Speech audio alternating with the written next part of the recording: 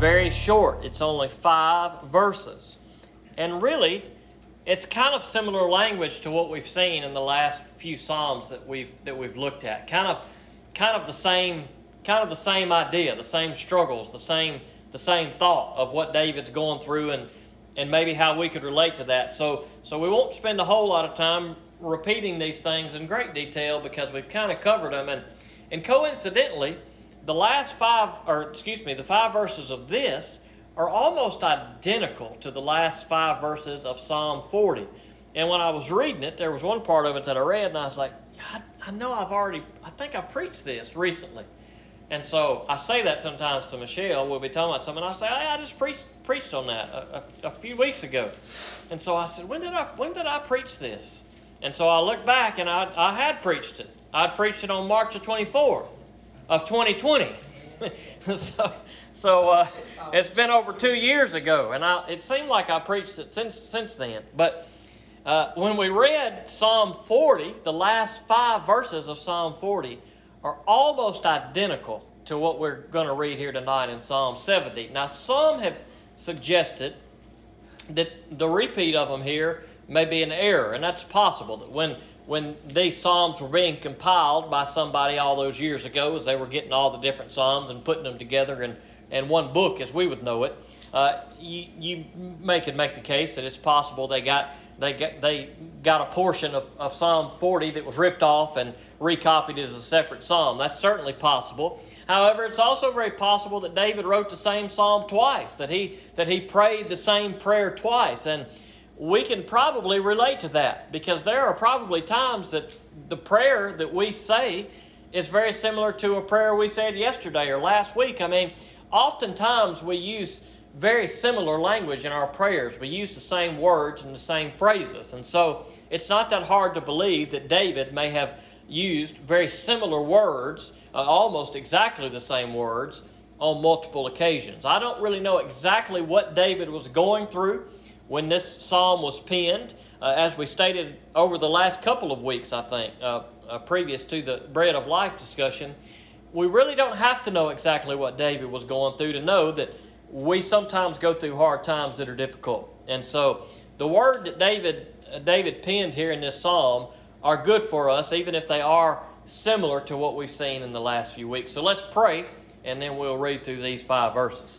God, we come to you, and I thank you for these words. And God, I pray that your Holy Spirit would just do some good in these words tonight, God. I just don't feel like I'm prepared enough to do these passages justice tonight, God, but I pray that your Holy Spirit would just help us to get something from your word, and let us find strength in what we see tonight. I pray that you free us from distractions. I don't know about everybody else, but dear Lord, I got things on my mind of the world, and I pray that you just block those things, that you just give us a mind of peace, just to listen to you right now, and just let your words do a work. And I ask these things in Jesus' name.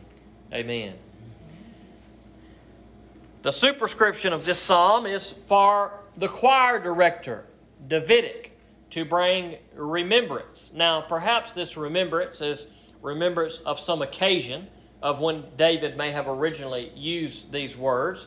Perhaps it's just a remembrance of the words, of the power of God, of the greatness of God, of the deliverance of God. And so, even though the things that we're going to see in this psalm may be very similar to what we've seen in the last few weeks or in months past as we've kind of been working our way through the Psalms, I think that the Psalms are good for that reason.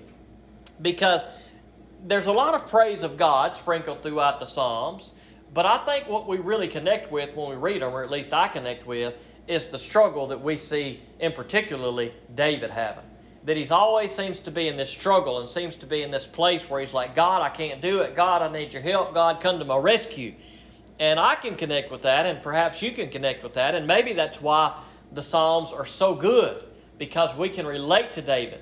And we see his struggle, and we feel that.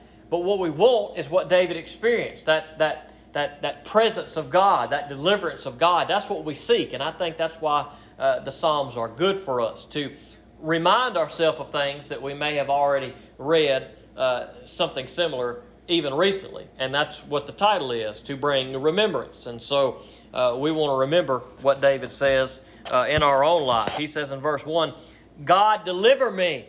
Hurry to help me, Lord.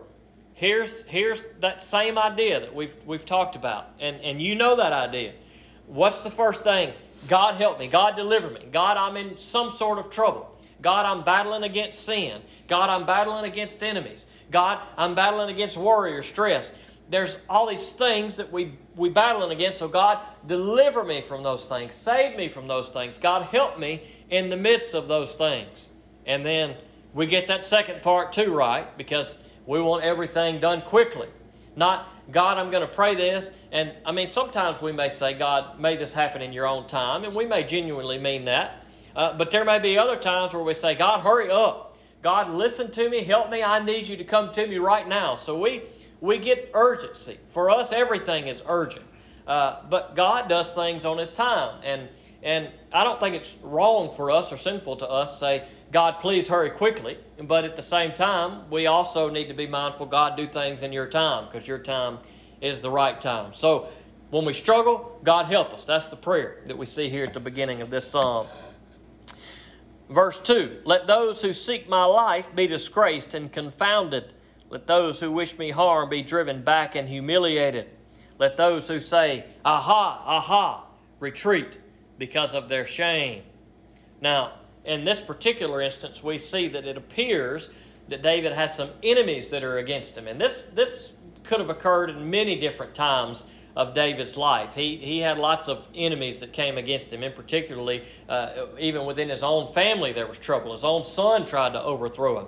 Saul was trying to get him. I mean, David had situations where things were really difficult on him. And so whatever enemies were coming against him, there were some who wished to harm him, who wished to take his life. And so what did he pray? He said, let those who try this be disgraced and confounded. God, don't let their plans come to fruition. Don't let them be victorious. Don't let them overtake me, God. Don't let the evil ones overtake me, God. I'm seeking you, so deliver me. And the words that I remembered that I thought I'd preached on just a few weeks ago were, aha, aha. And I just did a search while we were singing. I was thinking it had to be in a chapter recently. But nope, chapter 40 of Psalm was the last time that it was mentioned. And when it says, let those who say, aha, aha, that's probably a phrase of them kind of boasting. Ah, look at what we've done. Aha, we've got you now, right? We use that kind of language. Aha, I figured it out. Aha, I've got you. And that's what the language there is. Aha, aha, they were boasting. We've got you. We've got the upper hand. We're going to be victorious against you, David. But he said, let those who say that retreat in their shame. So even though they're boasting and what they think that they've become victorious in, David said, God, put them to shame in what they're doing. And so it is. I mean, that's what God does. He delivers the righteous, and He will bring those who do evil to shame, should they not repent and put their faith in Jesus Christ. Verse 4, let all who seek you rejoice and be glad in you. Let those who love your salvation continually say, God is great. And so here we see a shift. The first three verses, we see David's struggle, his prayer, his call for help. Why? People are coming against him. Okay, God, don't let these people coming against me be successful, but bring them to shame. But what about those who seek God? If God is going to bring punishment to those who are evil and those who reject God, then what does David say in the second half of this psalm? He says, let those who seek you, let the righteous, the ones who really want to do God's will and come to God and seek forgiveness, God, let those who seek you and your commands, let them rejoice and be glad in you. And so that's what God calls us to tonight. If we've put our faith in Jesus Christ, that's what this verse is saying. Those who seek the Lord, well, how do we seek the Lord? We seek the Lord by seeking Jesus Christ. That's the way that we gain a relationship with the Lord. That's the way that our sins are forgiven. So David says, let those who seek the Lord rejoice and be glad. And so tonight, if we are here and we've put our faith in Jesus Christ, then we can rejoice. It doesn't mean that our enemies are not going to come against us. It doesn't mean that we're not going to have stressful days and days of struggle. David had those. But even in the midst of those, he said, God, I'm going to pray to you. Even though my enemies are heavy against me, God, I will rejoice in you. I will be glad in you. And we need to remember to do that. If we don't rejoice in the Lord and we are not glad in the Lord, then maybe we need to go back to verse 1 and start the prayer over again until we get to a point where we can rejoice in the Lord. I was reading in one of my commentaries today, and I wish I would have wrote the quote down, because it was a good thing, and it was something along these lines. Sometimes our joy comes from the prayer being answered. That is, we pray, God, help this situation to get better, and it does, and there's joy as a result of that. But sometimes our joy is the prayer itself. That is, we find joy in our prayers. Have you ever felt that before? You've been going through a hard time, and it's not that your prayer was necessarily answered and your situation was better, but you felt a certain calmness and a peace and a joy just from taking the time out to go to the prayer. So sometimes that rejoicing that David speaks of here is a result of the prayer in and of itself, not even whether the prayer is answered quickly or whether it's answered at all. And like we pray, the joy comes from being in the presence of the Lord and trusting Him. And David says here, look, those who seek you, God, let them rejoice and be glad. Let those who love your salvation. Now, we talked about this, I think, here recently, within the last 2 years. It actually was recently. We talked about the idea of salvation here in the Old Testament.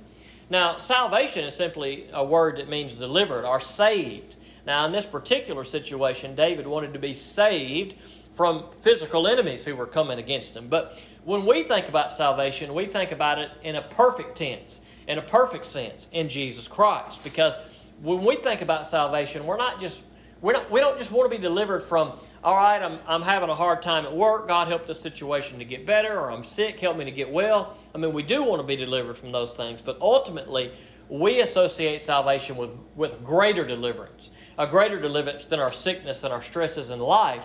We associate salvation with deliverance from sin, a much greater deliverance, the greatest deliverance that there is. And so salvation comes through none other than Jesus Christ, as we see in Acts, I believe, chapter 4. There is no name under earth by which men may be saved other than Jesus Christ. That is, there is no salvation in anyone other than Jesus Christ. So those who seek the Lord, we must rejoice and be glad. Why? Because He gives us salvation. Not just from our daily struggles, but from our sin that has separated us from God. Let those continually say, God is great.